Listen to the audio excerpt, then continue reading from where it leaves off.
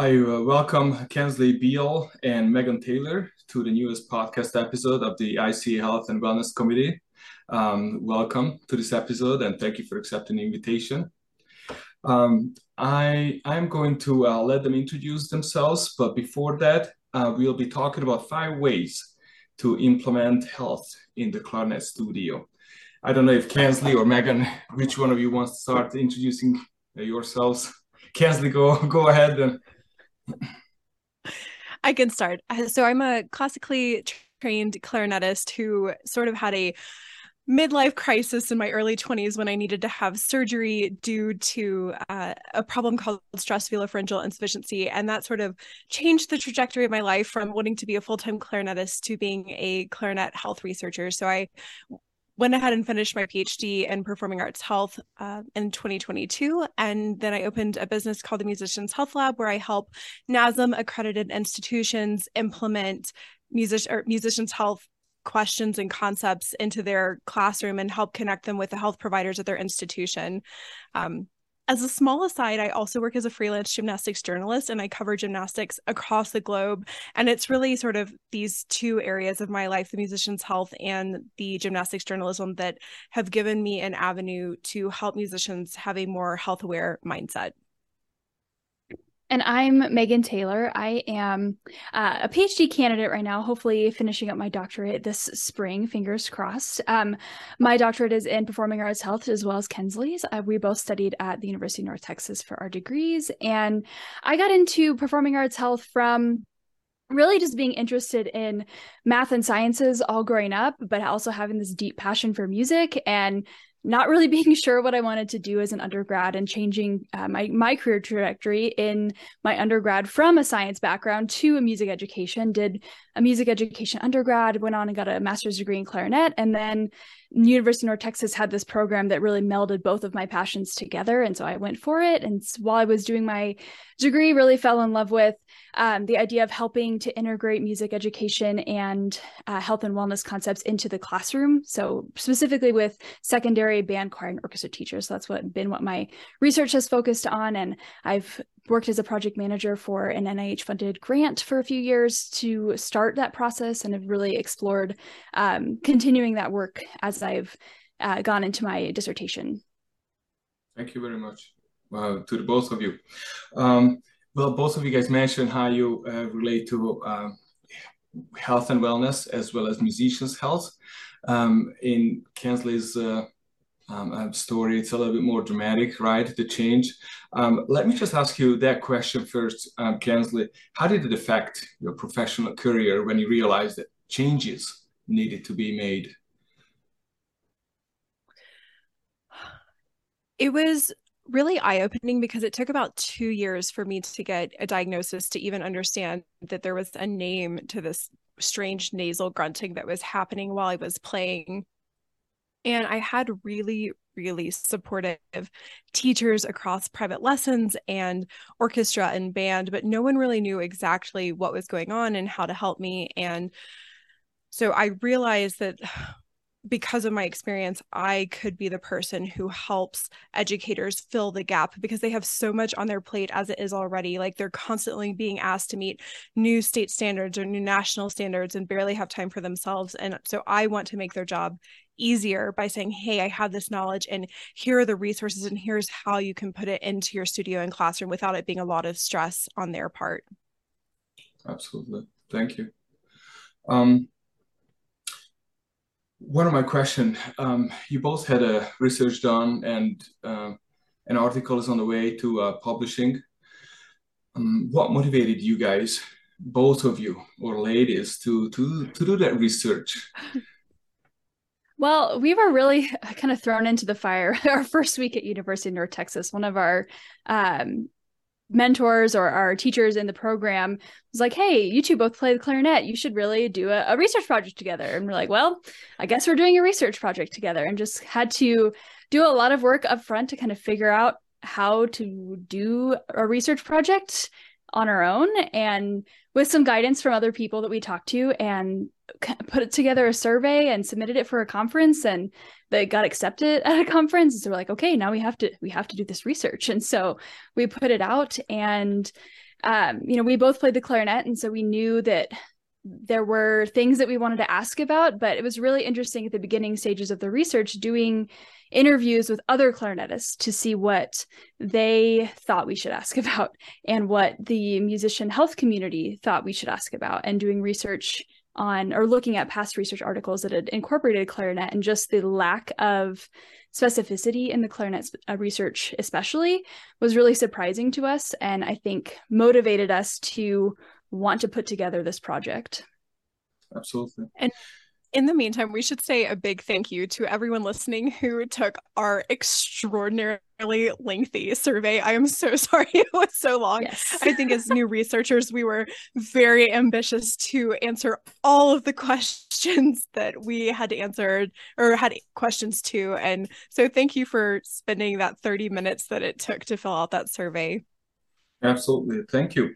As far as I'm associated with the document, so I've read the document, and you guys surveyed between 300 and 400 different musicians, and there are some different statistics, female, male versus different age levels. How did you guys find a mutual ground for the theme of the research? What was that leading thought or idea that you guys would pinpoint the topic of the research? Well, I think one of the biggest things was that the research on clarinetists was just extraordinarily outdated, and the one existing epidemiologic or population study on clarinetists was so old that it had to describe WWW as the World Wide Web. So if that tells you how outdated it was. And so we really just wanted to ask many similar questions that research by Thrasher and Chesky did ask. And then for me, one of the motivating factors was I knew, because of my time living in Germany, I knew about the difference between the French and the German clarinet systems, and they have different bores and different fingerings and different sizes. And so I had this lingering question of, well, do they have different injury patterns? Because one of them may be lighter, or, you may have more intraoral pressure because one of the mouthpieces is smaller. And unfortunately, we only got 5 people who played the German clarinet, so we weren't really able to dive into what the differences were between those who play the Bohm and the Euler system, but that is still something that we're hoping to, but it was a motivation for this research. Absolutely. So this research was a global research, if I understand correctly, right? That is correct. We had 350 total participants that submitted valid and complete survey responses to us. About 2/3 of those, or a little more than 2/3, were from the United States, and the rest were from other countries. So United Kingdom, Canada, and then some other countries that were represented. A little more than half of our participants, so 62%, were female, and then about 90%, 98% actually played the French Bohm system, as Kensley just mentioned. So quite a broad range in some aspects, but then others, there's definitely still some room for improvement in surveying different types of clarinets, different countries across the world, to kind of gain a better understanding of clarinetists worldwide at large. Absolutely. Yeah. One of the interesting things go ahead. One of the interesting things was we had significantly more female respondents to our research question than we had male respondents. And one thing that we're hoping to maybe understand better in the future is why that is. Is it simply because there really are more female clarinetists, or is it because female clarinetists may be more likely to experience injury and therefore more likely to take a survey about musicians' health problems? Or maybe they are more open to talk about those things, right? That too. My question is, out of the participants, how many of those close to 350 participants were professional clarinet players or just hobby clarinet players that you surveyed? Let's see. Is there any statistic on it? I know I don't know that we asked a specific question about professional versus hobbyist clarinet players. I do have some information on like how long they've been playing. Most of our clarinet players had been playing for around 20 years. The mean age was around 34 years old, so maybe a little bit older than we were initially anticipating. Most of them had done about 10 years of formal clarinet study, which is helpful to note. And then the majority of our clarinetists did play the B-flat clarinet, but we also had a few that played some of the auxiliary clarinets, E-flat, alto bass, contrabass even was represented in our sample. Absolutely. Thank you. What are some of the findings that you could pinpoint based on the research, like occupational hazards or just recurring pattern in the performing arts regarding clarinetists? Yeah, so in our survey, we were able to use these really cool interactive body maps that were designed by one of our colleagues. And the inside of the bottom lip had never actually been studied before in clarinetists. So our study is the very first one that pinpointed that area as a problem area. And we found that not only is the inside of the bottom lip the most prevalent or most common body site for pain, it's also the most influential pain site that causes people to stop playing or have problems with their playing. We also found that the second most influential and second most prevalent area was in the right wrist. And we also found that there were some differences in those musculoskeletal sites between men and women. So for men, they also had some pain in their upper neck and back, whereas for women, it was all in their inside of the bottom lip or in the right hand or wrist region. Meghan, do you want to talk about some of the factors that we found that influenced clarinetist pain? Before we go into that, I would like to ask the questions. You mentioned the technology body map, and I would love to just bring the listener in on that, what that methodology is and how that works, so that we can have a picture, a visual on that. So the body map was a really fascinating aspect of our survey. And like we said, one of our colleagues was the one who developed this, and we added on the nasal area actually as and also a pain site that we asked about. But the design of the body maps was essentially different kind of sketches of the body. So we had a physical, like the whole body, and then also some more specific pain sites in the hands, and then the mouth, including some of the teeth, the tongue, the inner bottom lip, and then the embouchure, a bunch of different sites on the outside of the lip, and then we added the nasal area, like I just mentioned. And what we anticipated, or what we hoped people would do in these body maps, was select pain sites that they had in the past. I believe it was past month. Kensley, correct me if I'm wrong, but or was it past year? Past year, correct. So they would select a pain site in the past year, and some of these sites were very site specific. So like this particular joint on the finger, all the way down on each of the 10 fingers that we have. Then we also included some sites that were more broad. So it was like this entire finger, and then like this entire bottom part of your hand. And what we were trying to do there is differentiate between site-specific and more diffuse pain. And so site-specific pain would be more maybe linked to a musculoskeletal problem, versus more diffuse pain would be potentially linked to maybe more of a nervous system issue. It's really kind of trying to lump things into two big buckets to really get a diagnosis. So you'd have to see a medical professional for this. But just in our research, wanting to see what clarinet is viewed as more of this site-specific versus more diffuse, more pain spread over a full area was an interesting finding for us. What we ended up finding, like Kensley said, was those top pain sites that people selected were often that inner bottom lip, and then the right thumb, right wrist area were our most prevalent pain sites. And then when we flipped them and ranked these sites by influence, both of those sites were at the very top, which makes sense. I mean, when you're playing the clarinet, the two areas that the clarinet is touching on the body are the inside of the bottom lip, or where the force is coming down from your lip through to your teeth, and there's that contact there. And then also you're supporting the weight of the instrument mostly, again, on your right thumb, and then holding it up with your right wrist area. So logically, these areas kind of make sense, but thinking back to that study that asked clarinetists about their injuries and their pain and used the World Wide Web as their kind of moniker for WWW, they neglected to ask about this area at all. And so I think this is a really cool finding that we can help clarinetists, hopefully with some of the assistive aids that we'll talk about in a little bit, kind of have these tools that they can use to prevent some of these issues, even though they seem so maybe logical. But just this finding, I think, is really, really inspiring. Absolutely. My question would be, so the body map that you are describing, is it some patches that wires hooked up to, and so they measure some data, or how do they measure those points of pain? So I think those could be ways that you could potentially move forward in the research. For us, we were just asking self-reported. So where have you experienced pain in the past year, and to select those sites.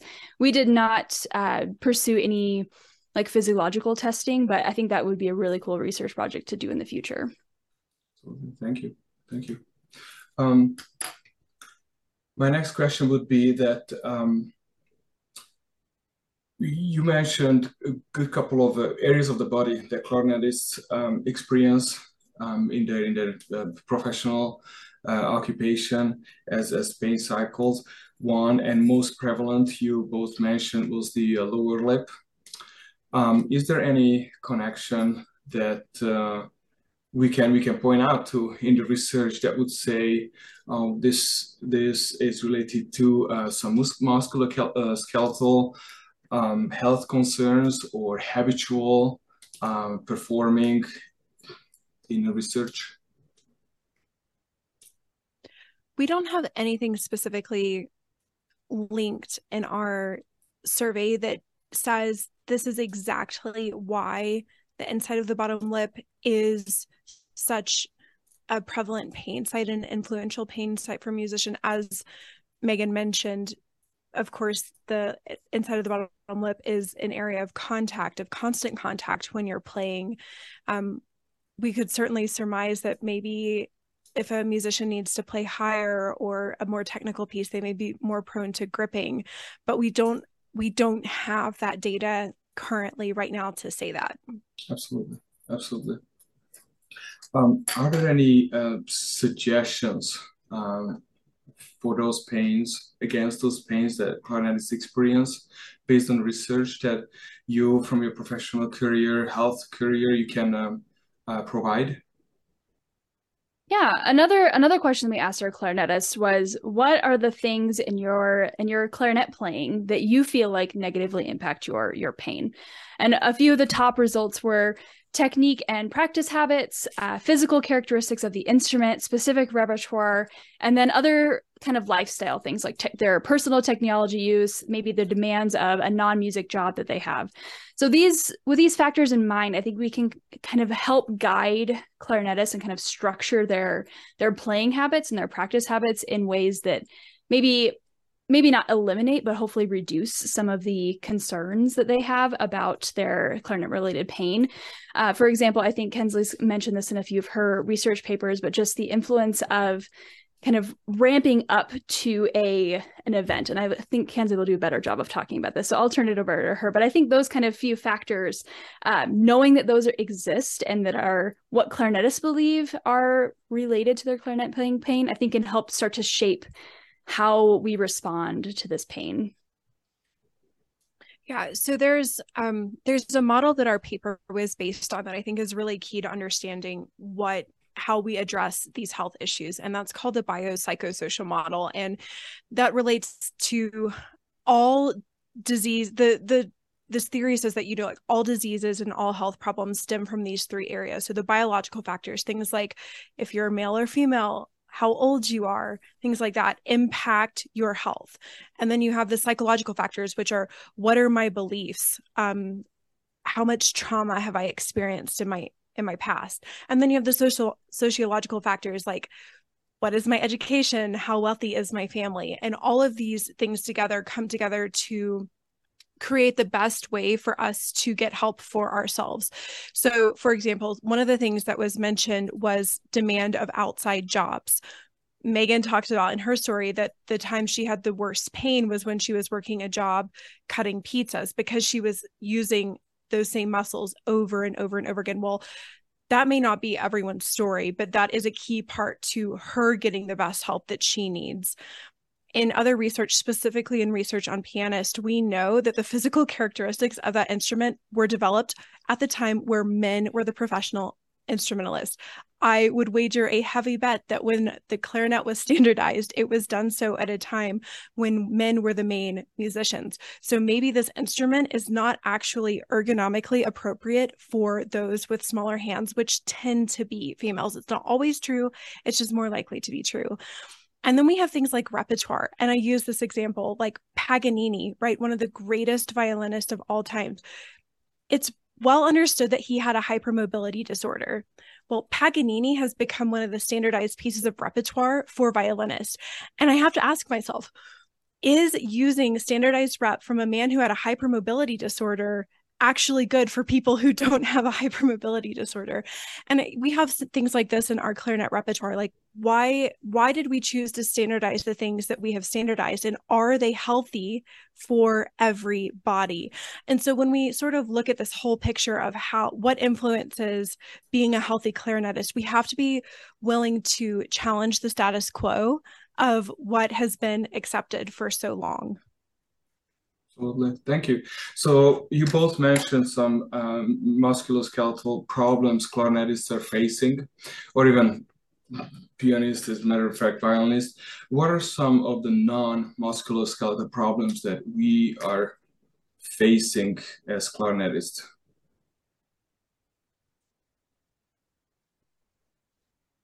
One of the most common ones that we sorry, I thought Meghan was taking this one. One of the most common ones that we see is music performance anxiety. And we know that about 98% of musicians do experience music performance anxiety at some point in their life. So one of the things that we looked at was something called athletic identity that we sort of transposed to clarinet identity. And this is very preliminary. It's piloted data. So we began to look at, do musicians or clarinetists who more heavily identify as clarinetists have more pain or have more anxiety? And I don't think we have anything quite conclusive yet to say about that, but I think it's an important area that people should know that we are investigating. In our particular survey, 93% of our clarinetists had music performance anxiety, 26% had depression, 21% had headaches. We also had those who had experienced noise-induced hearing loss and tinnitus, which is the ringing in the ear as well. So it's not just these musculoskeletal problems that clarinetists were struggling with. Absolutely. Do we know some of those non-musculoskeletal problems of the participants actually came from clarinet playing, from the musicians' professions? Or was that not related? That was something existing without being a professional musician or a clarinetist, as a matter of fact. I don't know that we specified to that level in the survey, but we did ask them, how these, or if they experience these things, and this is kind of what came back. I think one of the important things to kind of also note about the identity scale that Kensley was just mentioning is that we found that people more identified as a clarinetist had a stronger clarinet identity as they were younger, but then as people aged, maybe you would take on other identities such as, becoming a spouse or having children or getting a job that is maybe music related or perhaps not. So being aware that this identity can be higher in potentially younger people and maybe have more of an influence on pain, or let's say, as it has happened to Kensley in her professional career, she identified as this clarinet player, had an injury, and then went through a period of, my identity has been stripped away. And just being mindful of, as a teacher, what those situations can produce in your studio population or the people that you work with in secondary schools, any of those sorts of environments. Just being aware that identity is a huge factor, and it's evolving as we age and grow, but also has a strong influence on what we found for pain sites and for just, I don't know how to wrap this up, for pain and for influencing just your career in general. Yeah, I think there's, even to add on to that, another belief that we asked about was no pain, no gain. And I was shocked to see how many people still agreed with that idea. And especially how many young people still agreed with this idea. And so I think it's important to know, again, as we think about that biopsychosocial model that I mentioned earlier, that there are clarinetists who do hold on to this belief that you cannot be successful without having pain. And they may not be willing to report or talk about or even understand that there is something wrong because they have either been told or inherently believe that the way to be successful is to have this pain. Mm-hmm. Absolutely, which is part of identity, as you both mentioned. Actually, it was a fairly new way for me to look at identity, because we do identify ourselves with our professions and whatever we do every day. It's part of our identity and who we are and what we do and what we believe. And I think it made me think about the identity word as I read the paper. Us too.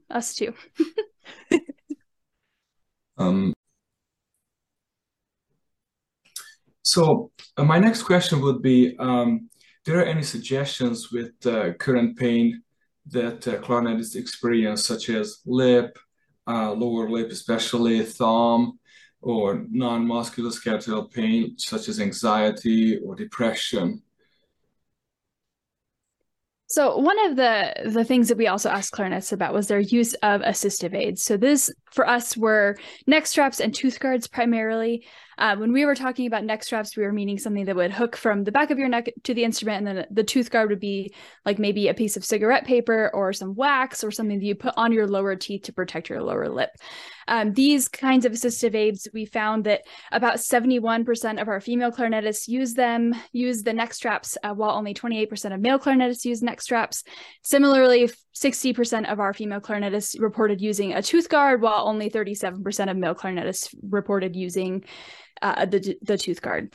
Now, we didn't really ask any other questions about maybe why this is, but just from our research, knowing that female clarinetists did experience more pain, it's possible that they were using these assistive aids to try to mitigate some of these pain responses and make clarinet playing a little bit more comfortable for them. We did also ask our clarinetists about how effective they felt that these tools were. And we found that the people who were using these tools felt that they were more effective than the people who were not using these tools. Also kind of makes sense, but just knowing that if you are using these tools, you're likely to experience some benefit and maybe some relief from them, I think can provide some insights into maybe band directors or other people who just have this like negative stigma. I really see this with neck strap use, where clarinet is not supposed to be an instrument that we use a neck strap with, but I am a clarinet player who uses a neck strap. I know Kensley is also a clarinet player who uses a neck strap, and I think that I know for me, I would not be able to play as effectively or as efficiently as I do without the use of a neck strap. And so being able to maybe go outside of what we consider like the norms or traditional clarinet values, perhaps, with encouraging students to use neck straps when they need to, especially if they are in seasons of maybe ramping up for an audition where they're playing a lot more, or if they are, let's say, going to an honor band where they're used to playing, maybe an hour and a half a day, and then all of a sudden they're playing for an 8-hour period for 3 days in a row and then trying to put on a concert. All of those situations where you're really changing your habits, providing some kind of tool that can increase the effectiveness of your playing and hopefully the longevity of where you're able to play comfortably is, I think, an important part of what we can do as pedagogues and as teachers to help our students. Absolutely. And exactly what Meghan said is part of, again, this biopsychosocial model. So what are the beliefs as part of like the psychological profile of the student or of their mentor that aid in their health or lack of health at the current time? So that just to keep that in mind. And then Sabi, you also asked about performance anxiety and things like that. And it's not something that we touched on heavily in our research because we didn't really ask about, okay, well, what is the most effective way to combat performance anxiety? But what we can tell you is there is research from Harvard that talks about using your brain to convince yourself that you are excited about something rather than anxious. So this researcher had 3 groups of people doing karaoke. And there was a control group. And then there was a group that said, oh, I'm so anxious to go on stage. I don't want to do this. And then there was another group that said, oh, I am so excited to perform karaoke. And what they found was that those who said, I'm excited, experienced less performance anxiety than either the control or those who said, I really don't want to do this. I'm really anxious about this. We also know that from nursing research that nursing teachers who do meditation and mindfulness exercises with their students have a greater bond and trust built to talk about the problems that they're experiencing. So we believe that possibly in music as well, if the music teacher and the student were able to create a bond through meditation or mindfulness, that it could create a safer pathway to talk about these issues as well. Thank you. Thank you. And actually that ties to what you just mentioned, Kensley, it ties to my next question, which would be how does the research help performing faculty at universities, mostly in preventing performing hazards, either their own or with their students? I wish there was more research to talk about this area. Most everything I'm going to share at this point is anecdotal. But an easy example that I can give you is in regards to hearing health. So many schools of music will say, okay, musicians are experiencing noise-induced hearing loss. We need to give them earplugs. And this is their solution. Well, what they don't know is that these earplugs aren't designed effectively for musicians. They're designed effectively for factory workers. And while earplugs can provide some benefit, they have massive limitations when it comes to protecting musicians. And the reason for this is that they only test 7 frequency points. So that would be like, and I got this from Meghan, so I'm going to give her full credit for this, but it's effectively like a piano tuner coming in and tuning 7 notes and leaving and saying, the piano's in tune.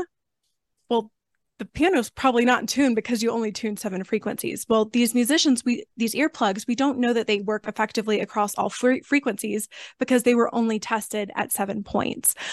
And so having that knowledge allows people to make informed and educated decisions for themselves. Because as I mentioned, and I'll come back to this again and again because it is so important, everybody's health profile is so different, and we need to consider their health through this biopsychosocial lens to create the best health protocol for themselves. And so bringing in this research and this knowledge gives people the autonomy to make informed decisions. And I think that is the most critical aspect to our research and what we can help provide music educators and young musicians alike. And this is something we asked our clarinetists about as well. We asked them, should collegiate clarinet faculty inform students about health concerns? And should collegiate clarinet faculty have adequate training prior to informing these students about health concerns? And vastly, everyone said yes to both of these questions, right? But there's not really clear evidence on exactly how at the NASM level everyone is being trained, and then also how teachers are supposed to inform. So I think we have a lot of work to do in this area, but I think that there's a lot of hope.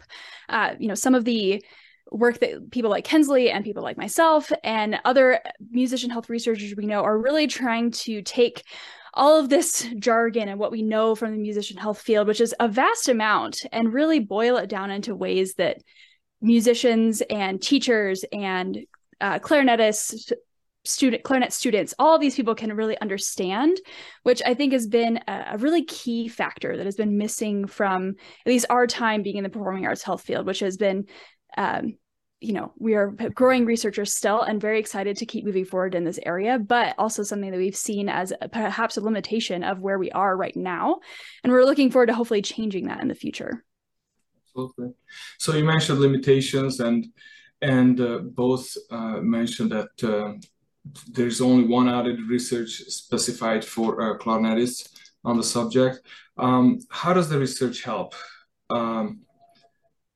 Or what are the limitations of research, and how does it fill the gap in the current climate of musicians' health and occupational hazards? One of the main limitations of our research is that it is self-reported. So we are completely relying on people's own education and their perceptions of what is happening. So one area to be expanded upon is to actually have sort of more hands-on data, as you mentioned earlier, when you were asking about the facial muscles. So you could do EMG research where you're putting stickers on the different muscles, like the masseter muscle and the temporalis muscle, and understand what is working with the embouchure, and maybe if there is an imbalance between the muscle groups. And this is actually what's creating more embouchure pain and those types of things. I would love to see research done between the difference between the German and the French systems to understand if maybe there is a better option. We know while there are only these two clarinet-specific epidemiology or population studies, there is more research on forces that happen on clarinet wrists. And they looked at which notes provide more force. And open G on the clarinet provided the most force on the right wrist. And where do most clarinet pedagogy books start? It's open G.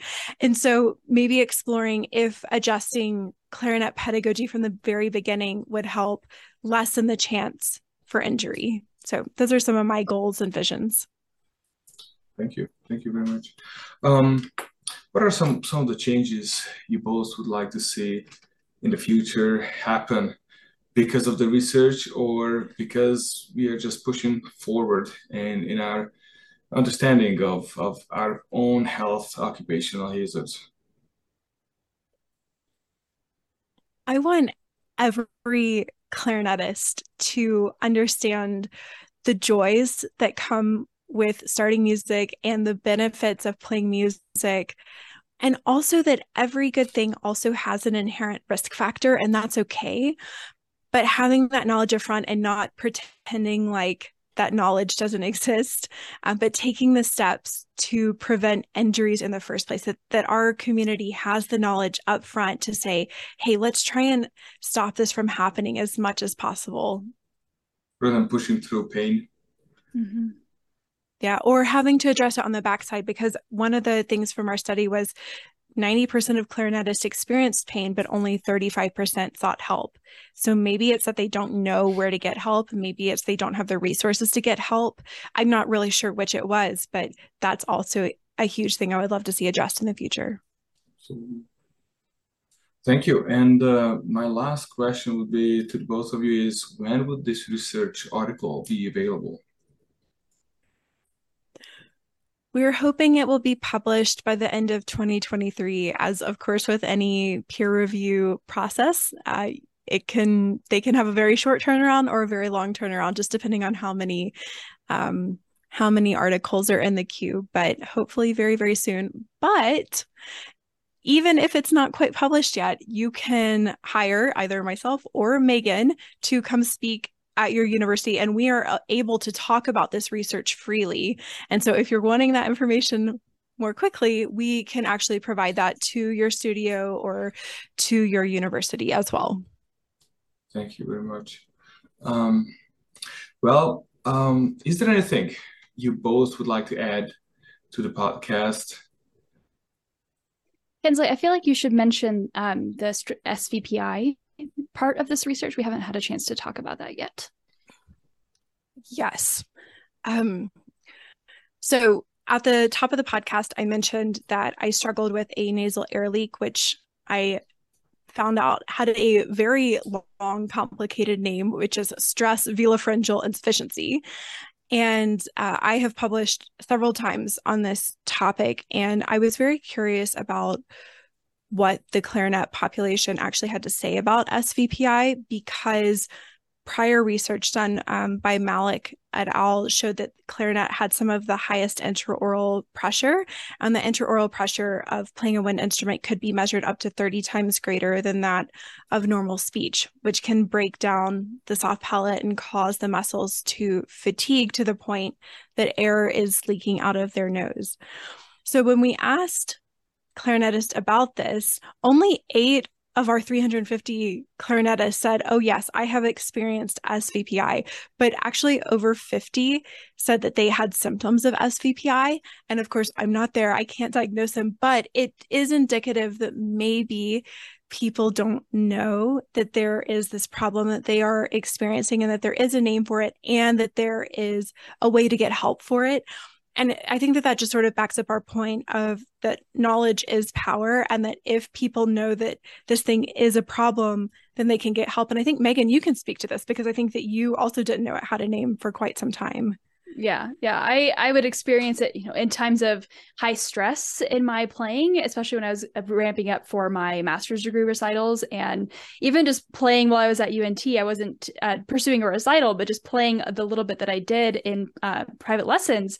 If it was during a time where we were writing a lot of papers or having high stress in exams, I would get, and I wasn't sleeping well, wasn't eating well, those sorts of things. I would get this nasal air leak, and I had no idea what it was until I met Kensley, and she filled me in and was like, well, there's some things you can do to kind of manage these levels of stress and hopefully not experience so much of the pain or so much of the nasal air leak, which was very helpful. So I think that it's just a really, like she said, knowledge is power. Being able to put this research together was meaningful for us in so many ways, but I think the most meaningful aspect has been able to really pinpoint some of the things that maybe clarinetists don't think about every day or don't have a way to handle. Like SVPI is a great example of this, and kind of put something together where maybe it won't give them all the answers, but hopefully it gives them some answers and can bring this to, their teachers or their mentors, and hopefully start conversations about what we can do as a clarinet community to not have this be such a taboo topic, which I feel like it has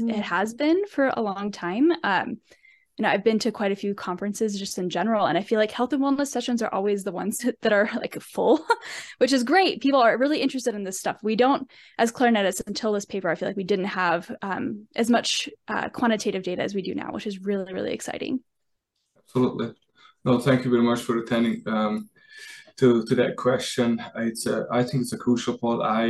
In my profession, I've both Europe and in the US, I heard quite a few clarinetists getting tired of the 45, 60-minute playing on the clarinet at a concert. And so I was always told, this is just fatigue, just tiredness of the muscle, and nothing special, happened about it. But it's good that there is preventative steps that we can take. Well, Absolutely.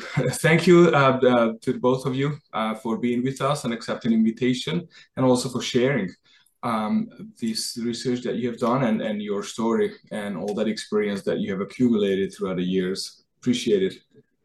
Absolutely. Thank you so so much for having us.